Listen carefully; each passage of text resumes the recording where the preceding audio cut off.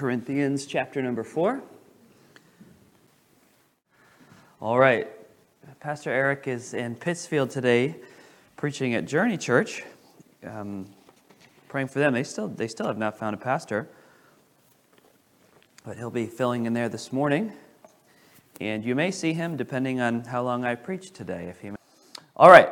Let's go to 2 Corinthians 4 and 1 through 5. So we've been in this series, Real Church, and what we're looking at is it's not just to be called a church or to claim to be a church, but what makes a real church. And so we're looking at some, it's kind of interesting because a lot of this really is similar to what we've been looking at in our Wednesday night series, which is all about discipleship. So there's been a lot of overlap between this Sunday morning study and the Wednesday evening study.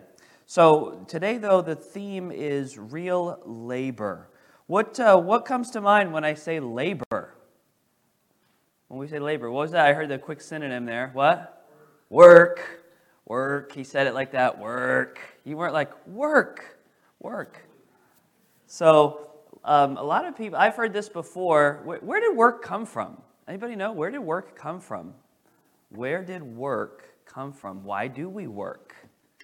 And beyond the obvious is because we like to eat, we like to live, so we have to work. But where did work come from? Yeah, Bill.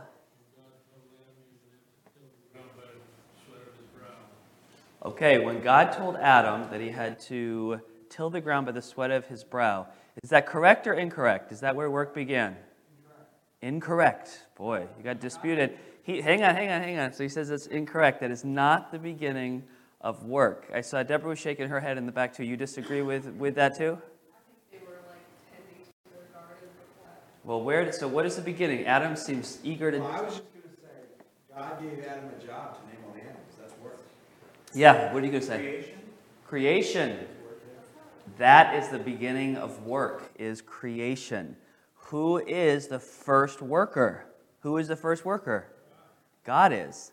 Now, I know you don't believe this, but there are some people that... No, I'm not making a joke. What I'm about to say, I know you're not making this argument, but there are people that say, well, work is part of the curse. But that is not true at all. In fact, the curse on work is what? That it's going to go from work to... How did you say it, Travis? Work, yeah, it goes to work. So that's the curse, that we work by the sweat of our brow, that it becomes difficult, it becomes hard. But this idea of work and accomplishment, because is there not something satisfying about the accomplishment of work and achieving? And when you get done and you can look back and you can say, wow, I put the work in and I got the result from it. So I just wanted to begin with that idea that we are created as working creatures. We work through, well, in what ways do we work? In what ways have we been created to work? How do we work? What is work all about? In what ways do we work? Give me a look over there. Yes? Well, some people work labor intensive, some people work... So some people work very physically. Some people work more on the mental side of paperwork, reading, filing, there's different degrees of work. Yeah, some people work very physically, some people work mentally or intellectually. We really all work in all of those areas, but what are you going to say, Frank? I'm retired, and I actually do not enjoy cutting the lawn, but after I cut it, I look out the window and I say, oh, that looks really good. So there is enjoyment that you can achieve from work. Yeah. Pretty much everything you do is work. Sitting here listening to you is not that you're boring, but that's part of it. It's a lot of work to sit here and listen to me talk. I'll tell you what, I appreciate that. Just listen to me. I'm just kidding. To sit, listen, and to take in his work. Well, that's a really good point, because some people, when they don't receive actively, they just sit there passively, and it's just like there's no work put in. Yeah. For some people, it's actually very laborious to sit and listen and stay tuned in. Yeah, it's harder work for some people, depending on, their temperamental makeup, the makeup of their brain, their neurological structure. Some people do much better when they can get active and they're learning in that activity. And this kind of learning is a lot of work. What else is work, a quality of work? Okay, now think about this. So God is the originator of work, okay? And work, it manifests itself in different ways in our lives. Now let me ask you this. What happens when we work? What happens when we work? Okay? That's a very open-ended question I asked. I realized that you could go in a lot of different directions. So, yes, actually, your point about getting tired, that's not where I was going to go, but we'll come back to that later. What happens yes? You get rewarded. Okay. All right, so now I'm getting this is kind of the direction I wanted to go. What happens in the world when you work? There's a reward. That's one thing. But what happens in the world when you work? Okay, that goes in with the reward. Productivity. What do you mean by that? Things get better if you're working on something that Yeah. you're doing. When we work, things get better. Right? Right. Work is for, yes. You have a sense of accomplishment. Yeah, absolutely. What else happens because of work? We've heard progress, accomplishment, things get better, there's a reward. Wife is happy. Your wife is happy?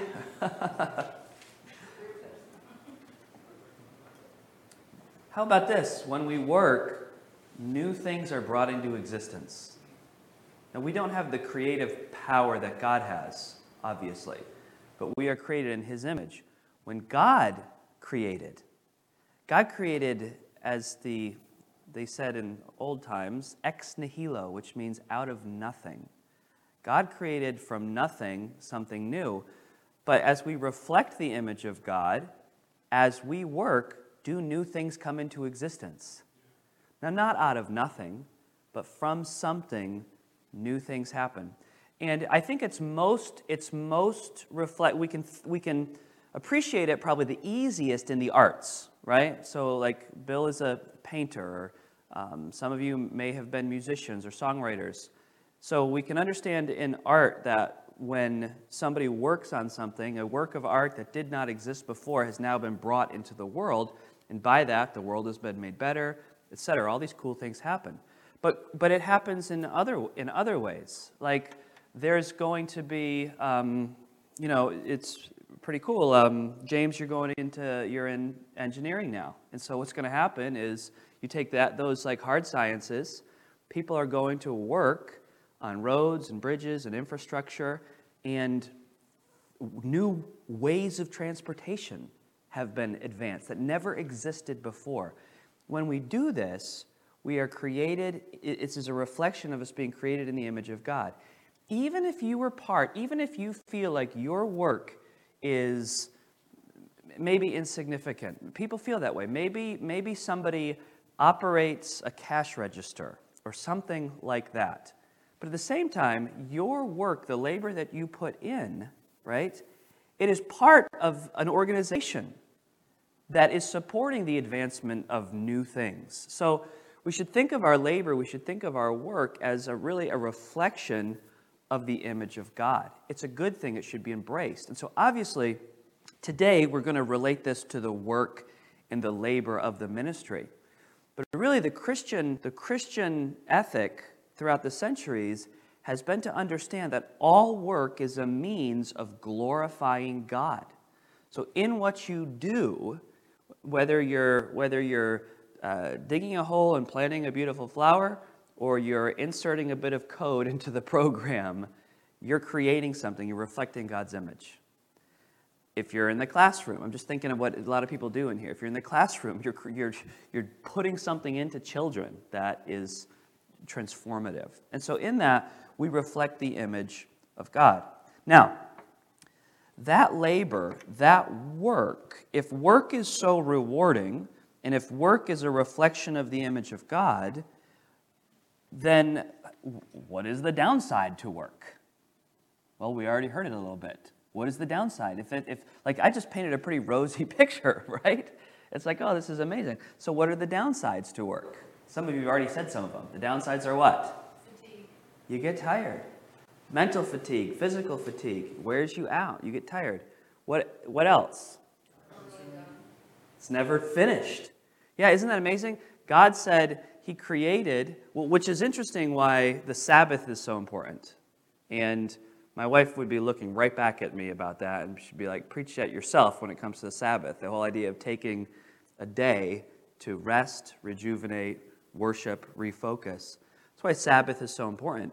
If you work, because work is never done, there will always be more work to do.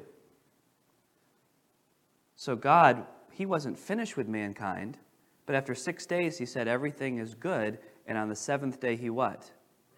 He rested. He rested, and that's been the pattern that he gave us throughout history. Work, there's fatigue. It never ends. There's no end to the work. What else is the downside to work? Time. Yeah. That we have a finite amount of time. Prioritization, right? Like with all these things to accomplish, how do I prioritize my work? There's some work I enjoy more than others. There's some work that's important. So all of these things, they're the downside. And the downsides, they do come from the curse that you're going to... Yes, Travis? You're also not working alone. Oh, that's a downside. So, in my business, I'm working with multiple people to do like one deal. And you have to depend on others to carry their workload to finish the complete Right. work. So that can be a challenge. Yeah, these are all downsides, and that's part of the fall. It's part of the fallen nature of man. So now let's shift gears a little bit and think about how this relates to a real church and being a real church. A church, it's really important to realize this. A church is a group of people. We do not just assemble to worship and grow and fellowship, right? But we are to be engaged in the work of the ministry. That we come together and we work together. We serve together. That's why we've adopted the mission statement, and we didn't come up with it, but other churches use it. But it's the statement that why are we here? We're here to love God, we're here to grow together, and then we're here to serve others. Love God, that's our worship. Growing together, that's our fellowship and our discipleship. And then serving others, that's our labor, that's our work in the ministry. Now, I have met over the years a lot of Christians who become discontented or they have lots of struggles, or they become discouraged. I could fill in all these areas. And a lot of the time, not always, these things are complicated, but a lot of the time, very frequently, the people that are having the most trouble in their Christian life are not engaged in serving other people. They're not engaged in the work of the ministry. What happens to somebody when they're not serving? What happens to a person when they are not serving? So you can think of it in the work we know. What happens to our society when we have created and I'm actually, some of you might disagree with me, but I am a believer. I do believe in the welfare system that we have in America. I believe that it has helped a tremendous amount of people, but it has a lot of serious problems with it. It has a lot of problems, and that is there are many people who have found a way to game the system, and they don't work at all when they could work, right? And instead of me being like, oh, those people, they're losers, blah, blah, blah, blah, blah, I should be sad for those people. Because what happens to a group of people that don't work? They don't have any self-esteem, they have no value to their life. Yeah. Ambition. Right. A lot of times they turn to substances, things like that. I mean, it is a sad thing when people aren't laboring. So now let's think about it spiritually. In the life of a local church, in the life of the body of Christ, what happens when people aren't serving, when people aren't laboring together? What happens? Ministry doesn't grow. Okay, so it affects the whole body, right? a lot of people say, boy, I wish our church had this. And I'm not saying here necessarily, though it could be. But a lot of people say, well, I wish we had this, or I wish we could offer this, or I wish this was part of our church. And it's like, well, we could have that if what? If somebody did it. If somebody got involved and did it. So yeah, so Jim is right. If people don't serve, then something is missing that God intends for the church to enjoy. Something's missing if people aren't serving. So 100%. What else happens to Christians who don't serve? What happens to Christians, Deborah?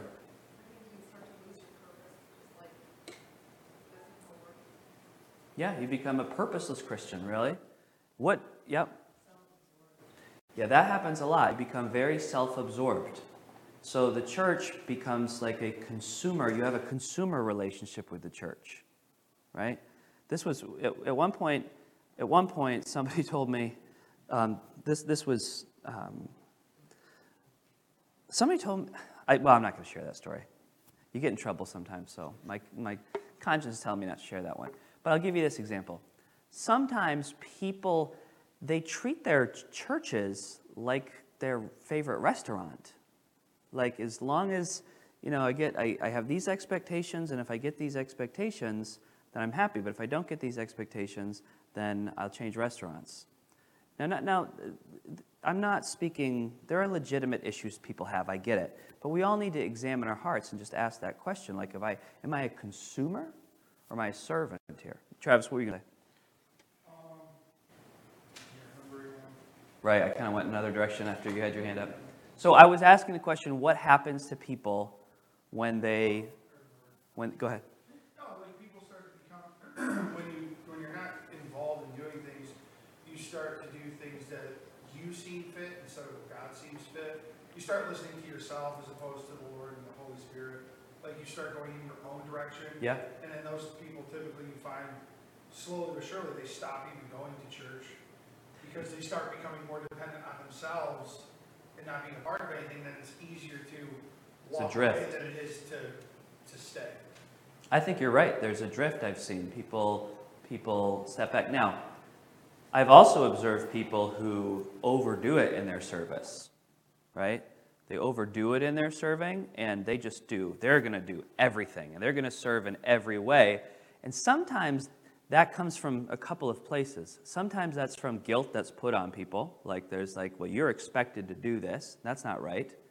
Sometimes it's not that at all. Sometimes people overdo it in service because they need to validate themselves, right? They feel like they are worth something if they will do all these things. So those are both unhealthy. But I think what Travis said is key. It's all about listening to the Lord, not being self-absorbed, being focused on the Lord. And maybe you are somebody who maybe there was a time you served too much or whatever. Don't have we're prone to imbalance in our Christian lives where we have knee-jerk reactions to past conditions, and we need to be on guard against that. So the question is, what type of a Christian are you? How do you serve, and are you serving? So now let's flip it the other way. Let's change this discussion. So we've talked about what work is about, what labor is about. We've talked about what happens to people who don't work. And then we applied it to the church. We spoke about what happens to Christians when they're not involved in serving. But now, what happens to Christians when they do embrace the role of a servant? I'll give you the very first one, and that is we are more closely conformed to the image of Christ. The moment we start serving, we are more like Christ, who reached down with a towel and he washed the disciples' feet. So we become instantly more Christ-like if we serve from the proper motive. What else happens to Christians when they begin to serve? Adam? I would say, you kind of build a community with the people in your church, and you develop kind of a oneness with them that ultimately pushes the ministry forward. That's huge. There's a synergy that happens. Because when you serve shoulder to shoulder with somebody, you are invested with each other for the sake of the gospel. And so your bond gets tighter. I would agree with that. That's really good. And then things advance exponentially. It's just like if you've ever served at camp. How many of you have ever served at youth camp before? You've done that. And you can remember, you go back and you just don't remember the service, but you remember the closeness to the people you were working with, right? There's a bond that happens there. It's really cool. And the same thing can happen in the church as we serve together. What else happens to a Christian who gets involved in serving? Frank? There's joy, fulfillment. Yeah, whenever we obey what God has designed us to do, we're going to experience joy. Travis? Sense of like family, Yeah? outside of like your immediate family, like it's a sense of family because you all have one purpose together. Yep. You know, you're serving the Lord, so it's always nice to be able to lean on others doing the same activities and to be able to share in that. Absolutely. Growth, Yeah, personal growth you're talking about. spiritual growth. Yeah. Spiritual growth. What else happens? Let's zero in on that one for a minute. In what ways do we experience spiritual growth when we serve? Deborah. Your faith grows because sometimes you have to step out of your comfort zone. Yeah. How many, I mean, like, Bethany. It's like an iron sharpening iron kind of thing. So when you're working with people in the ministry together, you're talking about things, spiritual things. You're have that community where you're discussing those things frequently. Right, and they have real world consequences, not just theory, right? You're doing it. I think also with the iron sharpening iron and the growth and the faith, we end up doing things we never imagined ourselves doing. Like, we end up having abilities and talents that we never, ever would have imagined that we could do because we just got involved. And then other people spur us on. Like, have you ever been challenged by somebody else's commitment and energy that they put forward? Where you're like, man, look at how they're involved. Look at what they're doing. If they can do it, maybe by God's grace, I can do it, right? I know that sharpens me. Like, I have a lot of pastor friends that I look to and I follow them, and that has an impact on me. It's like, man, if they can do this, and it's not a comparative thing in an unhealthy way, but it's a healthy iron sharpening iron to say, hey, if this can be done here, why can't this be done here? If that can be done in that person's life, why not in my life? And so we've started that now with some of our young people. We're getting them involved in different ways, working with our children's ministry and things like that. And it's really good. It's really faith building in their lives. Any other thoughts on that and what happens, Adam? I would say spiritually your relationship grows closer to God because when you're involved in ministry, I think someone said it, but there's things that you put aside in your daily life or whatever that you put towards that ministry. It's you're doing something that's bigger than yourself. It's like a fast almost, right? Like you have to sacrifice maybe some vacation time or some recreational time, or you have to sacrifice some money-making opportunities. You have to set something else aside and you give it to the Lord in this act of service. It's really worship, and yeah, these are really good things. Anybody else? What happens when a Christian serves? His self-worth is improved. Your self-worth, yeah, that's a good point, because you'll see God using you as opposed to just thinking about things. It's in real life, your value is there. Like you are being used to impact somebody else. That's going to increase your self-worth and your view of yourself completely. Well, let's look at just these few verses. We've taken up most of the time, but we have about 10 minutes. So let's see what this passage says about it. So I want you to look at 2 Corinthians 4 and look at verse 1. Therefore, seeing we have this ministry. Now that word ministry, if you like to circle, underline, mark, whatever, that word ministry right there, we have the wrong idea usually when we see that word. What is the wrong idea that we have when we see that word? What do we think of? Who said something? You think of missionaries, or what else, maybe? You see ministry. We have this ministry. Pastors. Yeah, like professional ministers almost. We think they are in the ministry. Well, it's not the ministry, it's just ministry. To minister literally means to serve. Who were the ministers? The ministers were people that would wait tables.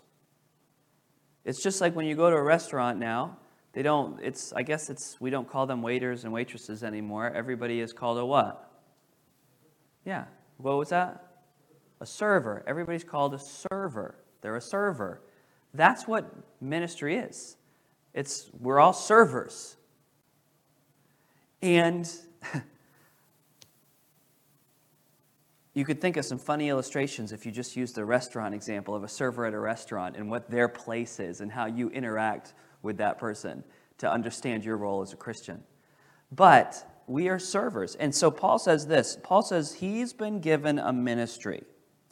Now, the ministry, so this first point on here is to recognize our role and the fact that it began at salvation. This ministry that it's because we have received mercy. And because of that, he says, we faint not. What's he saying there? We faint not. We're not going to what? We're not going to burn out. We're not going to quit. We're not going to throw in the towel. Because this was given to us at our salvation.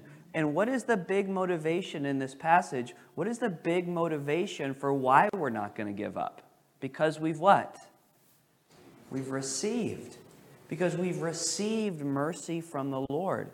And so our salvation, the fact of all that Jesus has done for us, everything that Jesus has done for us, this is our motivation to hang in there. Because let's face it, even in the best work environments, like we discussed at the beginning, even when we're accomplishing the very most, we get tired.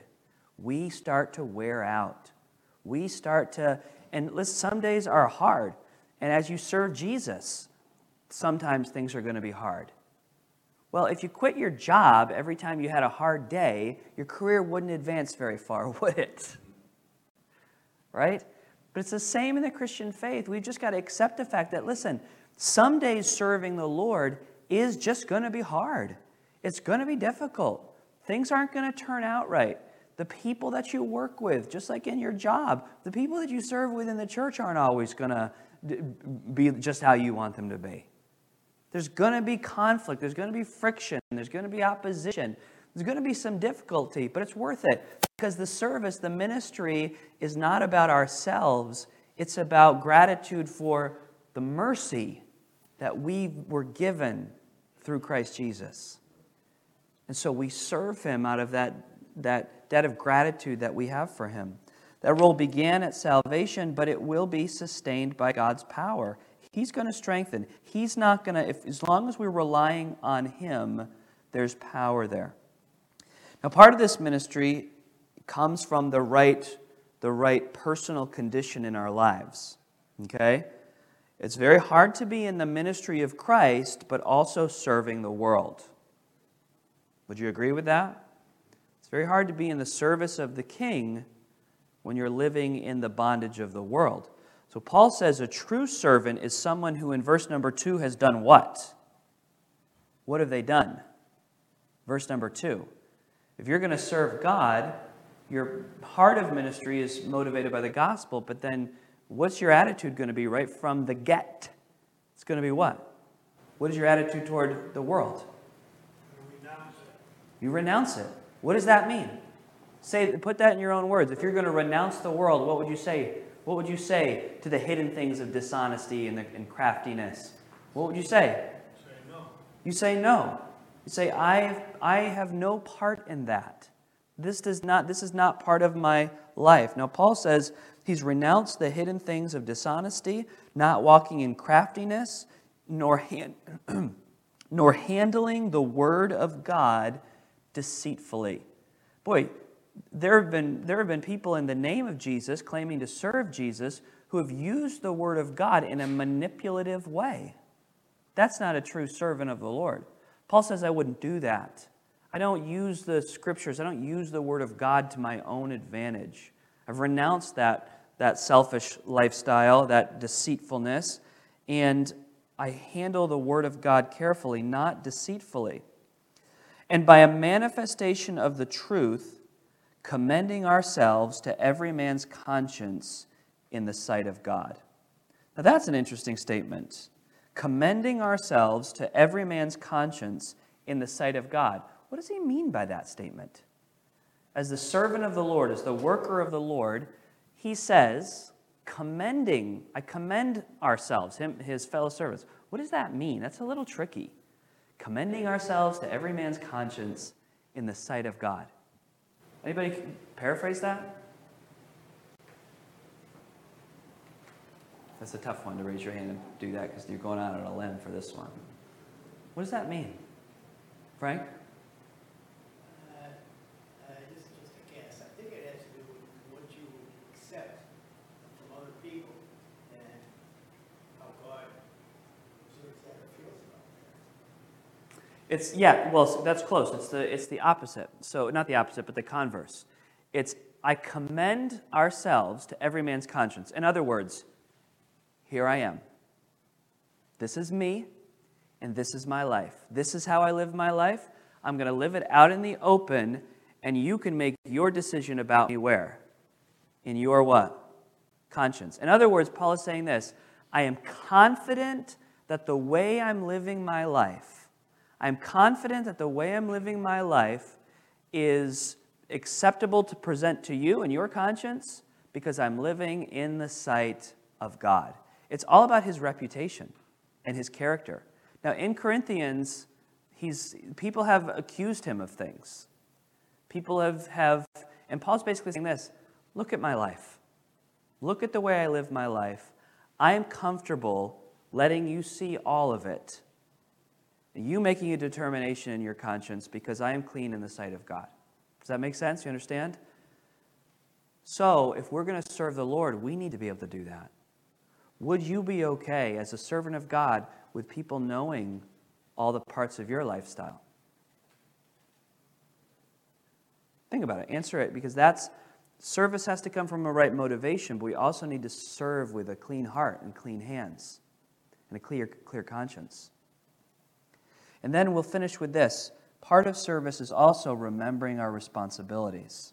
So in verse number 3, one of the reasons we serve is because we've been entrusted with the gospel. But if our gospel be hid, it is hid to them that are lost, in whom the God of this world hath blinded the minds of them which believe not, lest the light of the glorious gospel of Christ, who is the image of God, should shine unto them. For we preach not ourselves, but Christ Jesus the Lord, and ourselves your servants for Christ's sake. Paul's mission is all of the things he does are for the purpose of getting the gospel to the lost and serving the saints.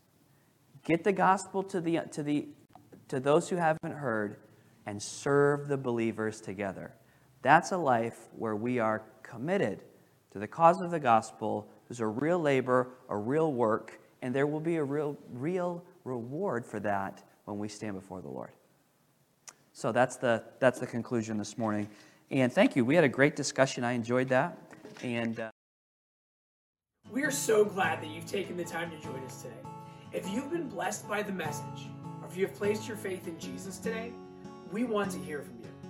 Maybe you still have questions about what it means to have a personal relationship with Jesus. Please let us know, and we would love to answer those questions from the Bible. We would also be happy to provide you with the Bible and other free Christian resources to help you grow in your faith. You can email us at info@mountgreylockbaptist.com or send us a message on Facebook. You could also call us at 413-662-2107. We would love to hear from you, and our desire is to be a blessing to you in any way that we can. God bless.